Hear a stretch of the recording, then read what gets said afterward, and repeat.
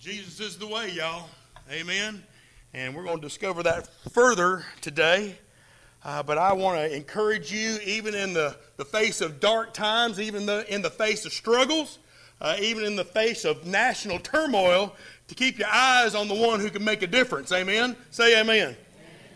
Friends, I'm going to be today in the book of Judges, and that's on page 217 in the Bibles in front of you.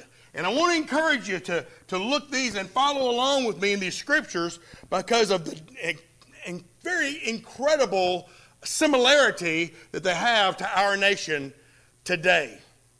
In the Old Testament book of Joshua, God's people obediently and victoriously conquered the promised land by trusting in the power of God. The first people that came to this nation and created this nation did so by trusting in the power of God. Now, in the very next book after Joshua, in the book of Judges that we'll be in today, the same people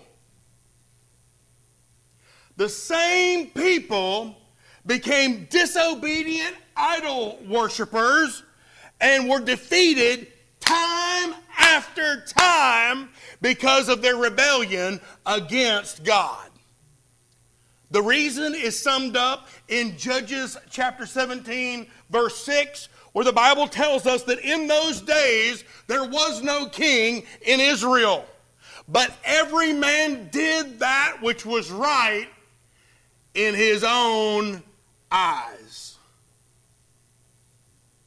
Friend, a man, a woman, or a nation without God is in big, big trouble. Are you hearing me, church? God had delivered the nation of Israel from horrible slavery in Egypt. He led them through the wilderness, giving them blessing after incredible blessing. They were highly favored people, the chosen ones of Lord God Almighty. He led them, He fed them, and He provided for them. And eventually, He led them into the land of Canaan, known as the Promised Land. All they had to do was enter into the land, drive out the people who lived there, and claim it by faith. All they had to do was enter the land, drive out the people, and take up residence in the promised land. But the chosen ones of God, the nation of Israel, denied the Lord. They defiled the land with their sin, and they defied the law of God. And as a result, God was forced to judge the people that He loved so very much. Now let's fast forward about 3,500 years. Let's see how America is similar to the nation of Israel. There is no doubt that America had an amazing beginning. There is no disputing the fact that America was founded not as a religious nation, but as a Christian nation. Are you hearing me, church? There is no question that God Himself had His hand in the forming of our nation. Yet, like Israel, America has denied the Lord who formed us. America has defiled the land with sin that He gave us. And America has defied the law in which God established us upon. And as a result, America is no more a Christian nation.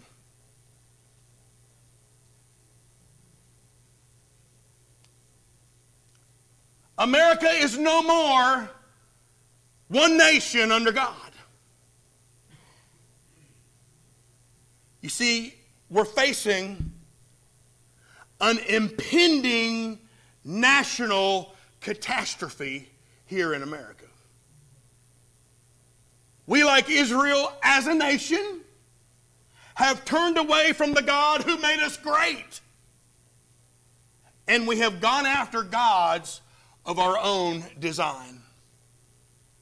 Yeah, we have religion. But even in the church, do we really have a fear of God? Yeah, we have civilization. We have culture. But that's no longer built on the firm foundation of God's Word. And so today, friend, I want you to see how Israel moved away from God, and I want you to see what happened to them because of their sin. And as we see how God dealt with His people, we will also see a portrait of us as a nation as it is today. And we will get a glimpse of what lies ahead for America if we do not return to God. Let me begin by telling you in Judges chapter 1 that Israel enjoyed a glorious conquest. In the first chapter of Judges, in the first verse, the Bible tells us, now after the death of Joshua, it came to pass that the children of Israel asked the Lord, saying, who shall be first to go up for us against the Canaanites to fight against them? And the Lord said, Judah, the tribe of Judah, shall go up. Indeed, I have delivered the land into his hand. And so Judah said to Simeon his brother, come up with me to my allotted territory, that we may fight against the Canaanites, and I will likewise go with you to your allotted territory. And Simeon went with him. Then Judah went up, and the Lord delivered the Canaanites and the Perizzites into their hand, and they killed 10,000 men at Bezek. So when Israel entered into Canaan, when Israel entered the promised land, friends, listen up. The sky was the limit. God had promised them the land, and all they had to do was go in and claim it by faith. But I want you to see what God's people enjoyed during those wonderful early days of victory. First of all, they enjoyed God's providence. Did you see it in verse 2? What the Lord said to Judah, He said, I have delivered the land into your hand. It was almost as if it was already done. The Lord said, I have delivered them to you. See, there was no way to lose as long as God was in front of them. There was no way to lose as long as God was around them. There was no way to lose as long as God was above them and as long as God was ahead of them. In Romans 8:31, Paul said it to us this way. He said, if God be for you, who can be against you? Amen. So as you face the promised land, as you face the Canaanites that we face, friend, if God be for us, who can be against us? But they also enjoyed God's power. Did you see it in verse 4? They said, God said, I have delivered the Canaanites and the Perizzites into your hand. In fact, I killed 10,000 in Bezek. Can I tell you that God works in your battlefield too? That tells us who has the real power in our battlefield. Amen? It was God who did the killing. It was God who provided the victory. It was God who provided the delivery. And in Ephesians 3:20, the Bible tells us in the New Testament, now to him who is able to do exceedingly abundantly above all that we can ask or think, according to the power that works in us, that Holy Spirit power. You got the power to whoop the Canaanites in your land. Amen. So they enjoyed God's providence and they enjoyed the power of God. But they also enjoyed God's promises. You see, for hundreds of years, beginning with Abraham, God had promised Israel a homeland. All they wanted was a place to call their own, a homeland. And that's what God is trying to do for his chosen people here in the first 4 verses of Judges. See, Israel was a nation formed by God and formed around God. And while America is not Israel, are you hearing me when I say that? America is not Israel. America is clearly the product of the sovereign will of Almighty God. We're here by the sovereign will of Almighty God. America was founded on God's word, and over the years, this nation has enjoyed God's protection, God's power, God's promises, and God's provision. So like Israel, America is a nation that has enjoyed a glorious, glorious conquest. But then something happened. Israel began to tolerate gradual compromise. In chapter 2, in the first verse, the Bible says that the angel of the Lord came up from Gilgal to Bochum and said, I led you up from Egypt, and I brought you to the land which I swore to your fathers, and I said, I will never break my covenant with you, and you shall make no covenant with the inhabitants of the land. You shall tear down their altars, but you have not obeyed my voice. Why have you done this? Sadly, over time, things began to change for Israel. Just look in verse 7. So the people served the Lord all the days of Joshua and all the days of the elders who outlived Joshua, who had seen all the great works of the Lord which he had done for Israel. And then in verse 10, when all that generation had been gathered to their fathers, another generation arose after them who did not know the Lord, nor the work which he had done for Israel, his chosen people. So the old generation that watched God move in power and in glory died out. And the new generation that came of age forgot their history.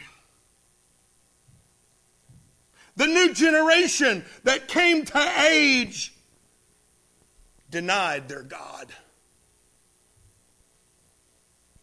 And so Israel began this slow, steady descent down the slippery slope of compromise. God warned them. God warned Israel that if they failed to drive out the nations, if they failed to drive out those Canaanites, then they would become infected. They would become infected by the habits of the Canaanites. They would become infected by their false gods. They would become infected by their sinful lifestyles. And sadly, we know that's exactly what became a reality for Israel. Now, of course, the same trend is happening right here in America. We've already taken many of the same steps down that same slippery slope that Israel took years and years ago. But remember that key verse. The key verse to God's people in Judges 17:6. In those days there was no king in Israel, but every man did that which was right in his own eyes. That means there was no fixed standard of right and wrong. People did as they pleased. They did what they wanted to do. They did what they wanted without even thinking about God. They did what they wanted without even thinking about what God had to say about the matter.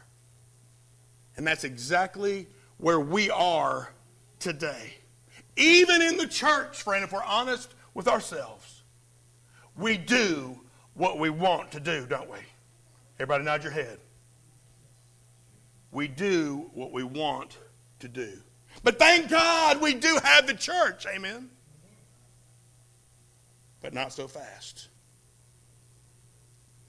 One survey found that only 57% of church-going Christians believe in absolute morals. 57% believed in a black and a white. Only 57% believed in the dark and the light. Only 57% believed in the godly and the saintly. So with no clear standard of right and wrong, America began to compromise with the Canaanites of our land. Now, there are Canaanites that we can't seem to overcome. We can't seem to overcome the Canaanite tribe of drugs. For some reason, we can't seem to overcome the Canaanite tribe of crime, of abortion, of immorality, of sexual perversion. We can't seem to overcome the Canaanite tribe of moral decay. And so what do? We simply adjust to them. What does the church do? We just accept them. Man, it's just part of life.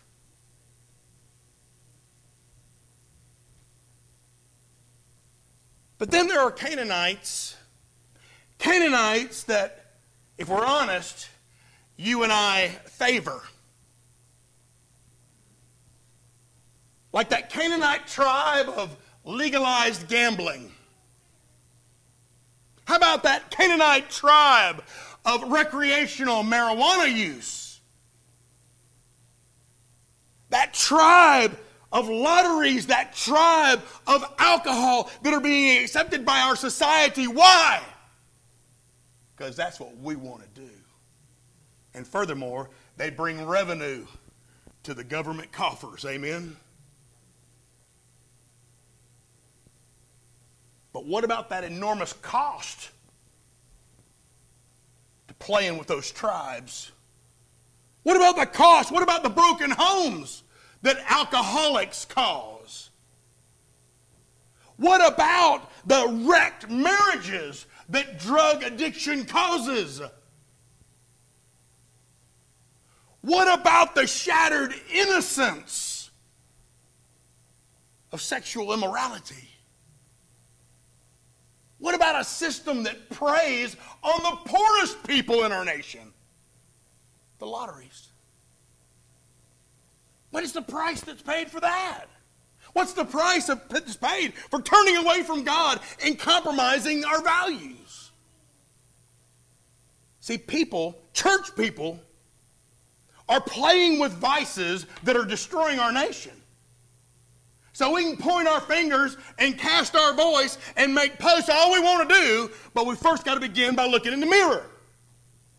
Are we being the church?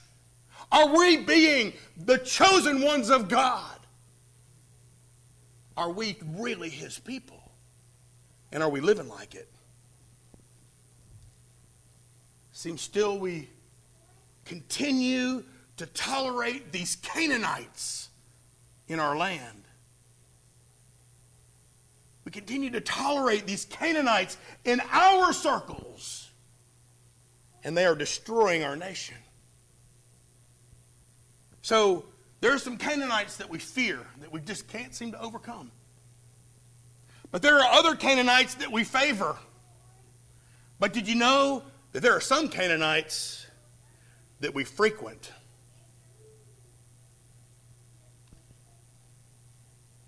That's to say, that there are some Canaanites that we're so exposed to.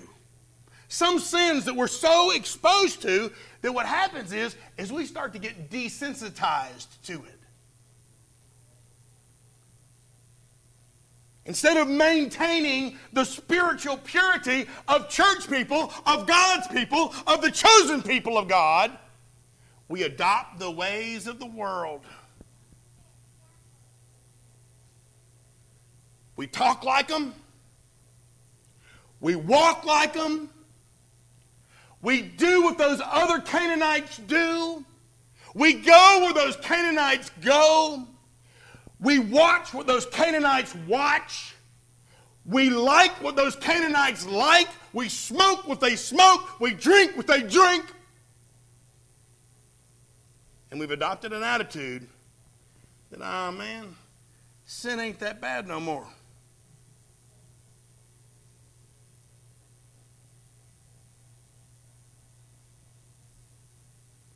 And we come to the place where it is hard to tell the difference.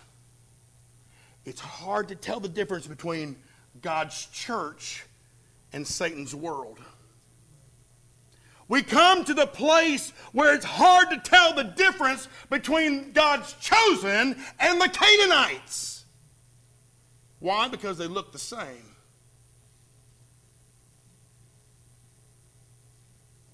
Why? Because we have become a nation, and sadly, we've become a church of compromisers. So like Israel, America enjoyed an incredible, glorious conquest. But we've fallen victim to this gradual compromise. And for that, the Bible's clear that there are consequences. I got to tell you that Israel experienced grim consequences. Because of sin, God's chosen people faced his judgment. And my question is, what awaits America if we don't return to God?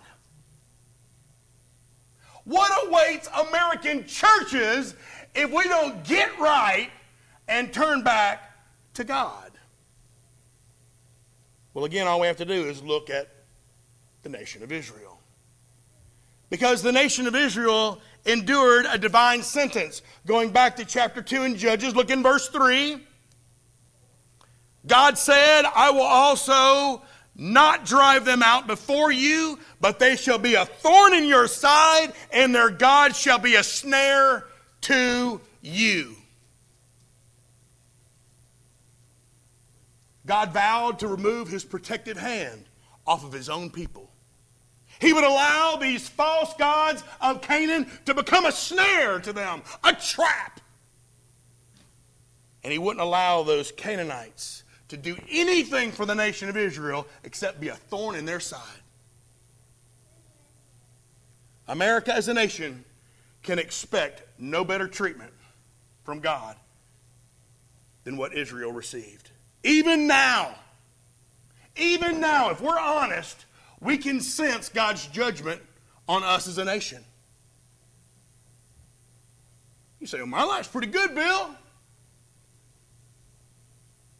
Paying my bills, I got a home, everything's hunky-dory. I'm doing good, I'm not really feeling the judgment of God. But let me give you a couple of examples. Politically, it seems like God is saying to us now, okay, y'all have it your way. Politically. Militarily, while although much has been done to strengthen our forces, I believe that you and I, that America, can expect our enemies to grow much stronger and much bolder in the years to come. Economically, our future looks kind of bleak, y'all. It's been said that China could bring America to its knees without ever firing a shot.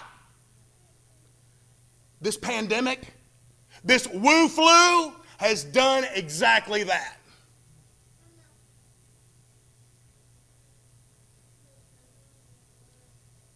Culturally, it seems like we're fighting a losing battle.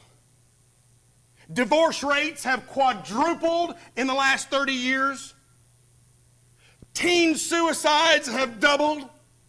Violent crimes have risen 500%. And did you know that 1 of every 3 children born in America is born to a single mama? I don't say that in a derogatory way. I'm just pointing out a fact. Morally, we are totally bankrupt as a nation.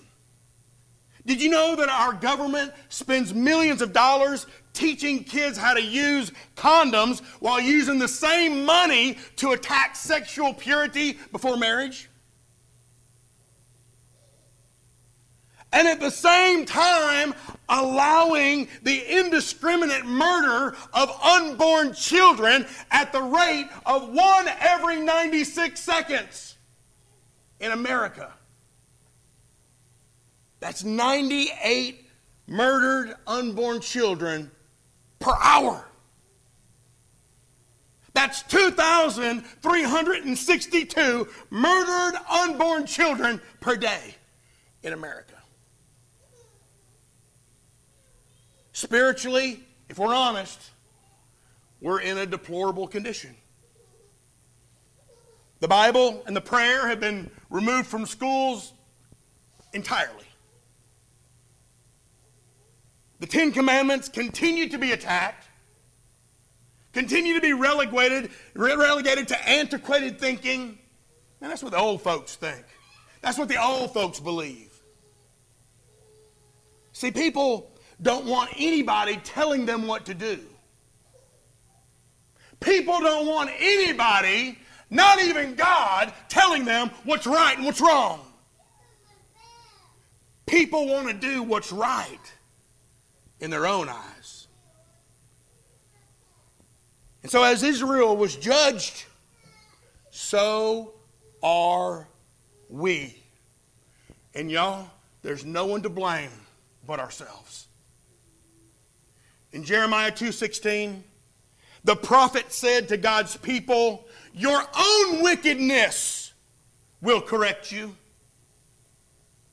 Your own backslidings will rebuke you.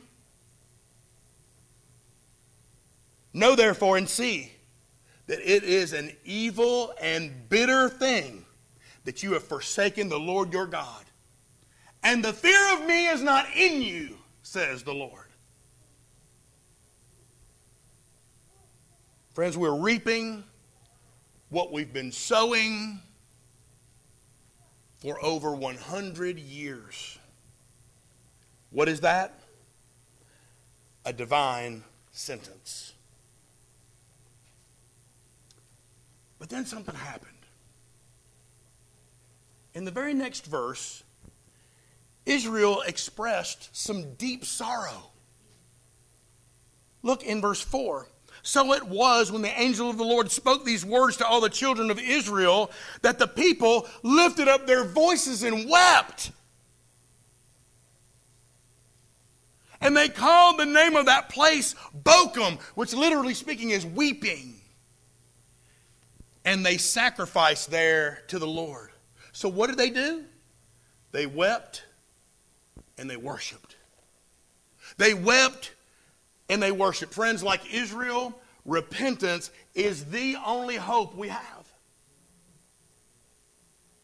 Turning back to God is the only hope we have as individual believers, as families, as churches, as states, and as a nation. It's the only hope we have. And probably the only thing holding up this country today is a remnant of godly people who are praying that we will repent, that we will turn back to God. So friends, I challenge you today, if you don't do anything else as a result of this message, I pray that you will seek the face of God for your nation. Seek the face of God for your nation. Because after that deep sorrow that Israel expressed, something awful happened.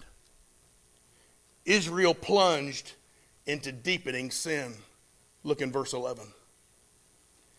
Then, they just got through weeping and worshiping. Then the children of Israel did evil in the sight of the Lord and served the Baals. Now the primary form of worship, to worship Baals, was sacrificing your children.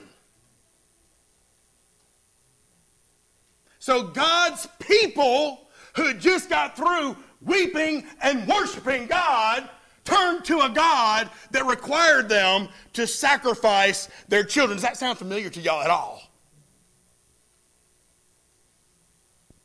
Verse 12. And as if that wasn't enough, they forsook the Lord God of their fathers, who had brought them out of the land of Egypt, and they followed other gods from among the gods of the people who were all around them, and they bowed down to them, and they provoked the Lord to anger. They forsook the Lord and served Baals and Ashtoreths, the other gods, and the anger of the Lord was hot against Israel.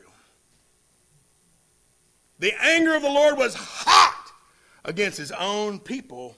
And so he delivered them into the hands of the plunderers who despoiled them. He sold them into the hands of their enemies all around, so that no one could no longer stand before their enemies. Wherever they went out, the hand of the Lord was against them for calamity. That means nothing good happened, y'all. As the Lord had said and as the Lord had sworn to them. And listen, they were greatly distressed. You think your troubles distress you now?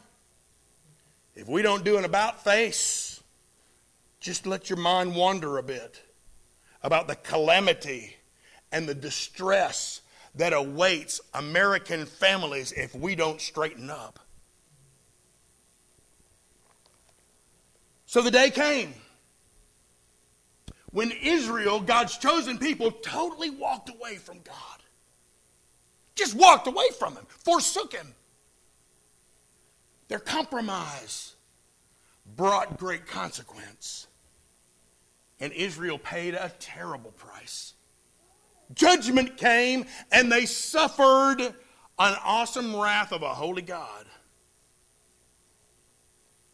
Just look around at America today, y'all.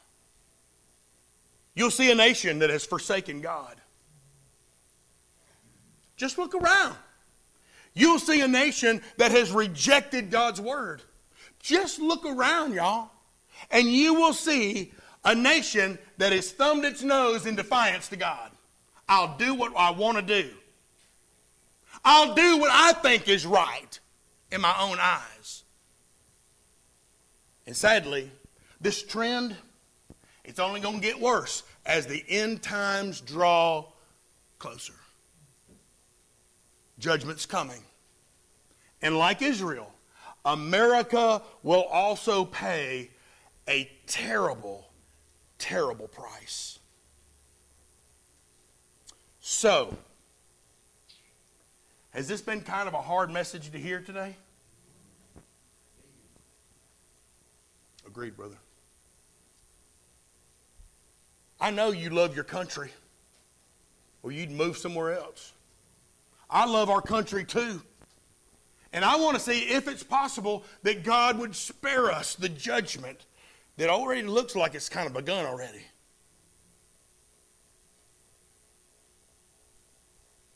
But I want you to know that I'm not going to end this message on a depressing note. Because something really cool happened in verse 16. Nevertheless, that is, despite all the evil that was done in God's sight, despite the serving of child sacrificing gods, despite following other gods and bowing down to them, and despite his hot anger against his people, nevertheless, God said, what? Look there in verse 16. Nevertheless, the Lord raised up judges who delivered them out of the hands of those who plundered them. I wonder, could one of the judges of America be in this room today? One of you young people, could you be one of the judges that God is raising up to deliver the nation of America?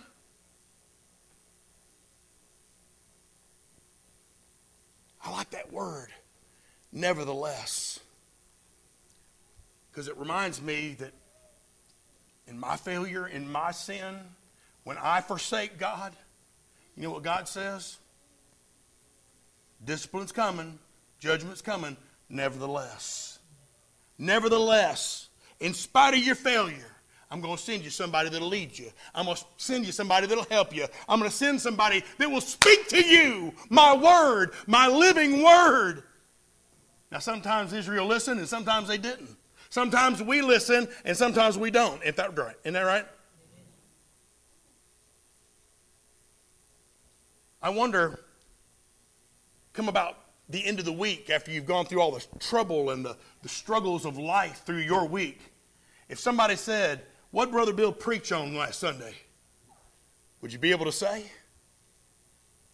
You can be honest and just shake your head no.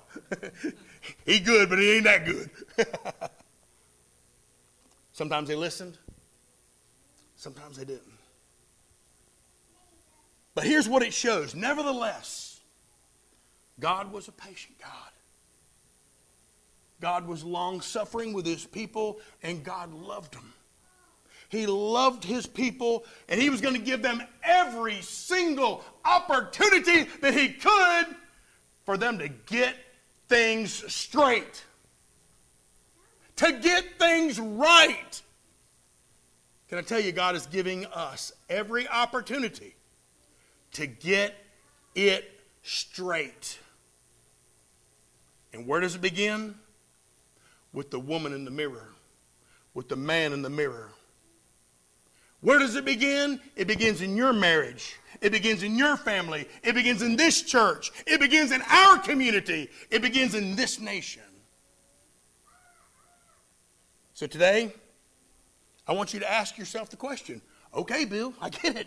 Enough already. Where do I begin? Begin with yourself. Begin with yourself. I want to challenge you to do a few things. First of all, I want to ask somebody right off the cuff, is there anybody who might feel led to come and pray for our nation and pray for revival to come? Anybody be willing to do that today? Bubba, come on up.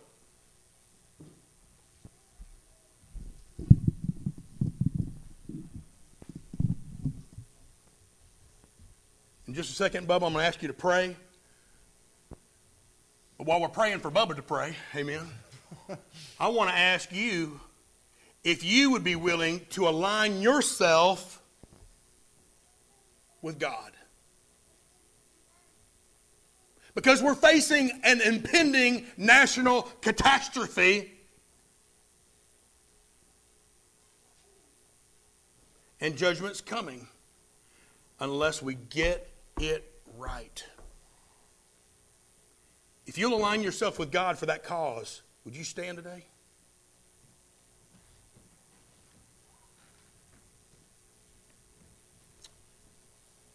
There's something else I want to ask you. There may be some people here today who have never trusted Jesus as their Savior or the Lord of their life. And I want you to know that Jesus loves you. There might be somebody who's listening to our service today that we need to be praying for, that needs to know that Jesus loves them and that Jesus died for them. If you want to be saved today, then I want to urge you to come to him during our decision time. There's something else. There are some, maybe many, of God's precious saints that are here today, or God's precious saints who have listened to this message today, who have been guilty of walking in compromise with the Canaanites of our land. I can tell you, there have been times I've been guilty of talking like them, walking like them, doing what they do and going where they go, watching what they watch, liking what they like. I've been guilty. And I need to get that straightened out today. You need to get that straightened out today. 1 John 1:9 says that if we confess our sins, God is faithful and just to forgive us our sins and cleanse us from all unrighteousness. This decision time is geared for that cause, to get right, to get straight. So I pray that you're listening to God. And if He's speaking to you today, I want to invite you to come to this altar and just have your quiet time with God. Come to Him and just come and get what you need. Because we all have need of something. Amen? So, Bubba, I'm going to ask you to pray. And then after you finish your prayer, I'm going to close us in prayer. Okay, brother? Let's bow our heads. God, Father, we come to you today in prayer, asking you to forgive us for our ways of thinking, for our ways of living. We want to thank you for loving us the way that you do. Yes. Even though we don't deserve it. I want to thank you for this message today and hope that everybody on social media here, that it hits their hearts and their minds, Yes, that they think and realize exactly what's going on in this world. We love you, Father, for first loving us. Yes. And being there when we don't deserve you to be there. We want to thank you in everything we do, and we pray that we do the right thing, the right way. Yes. We love you. In Jesus' name we pray. Yes. Amen. Father God, we do praise you, and I want to just second everything that Bubba just said. And Father, I pray that each person here today is reminded that we are our brother's keeper. That we are responsible for how we live in front of a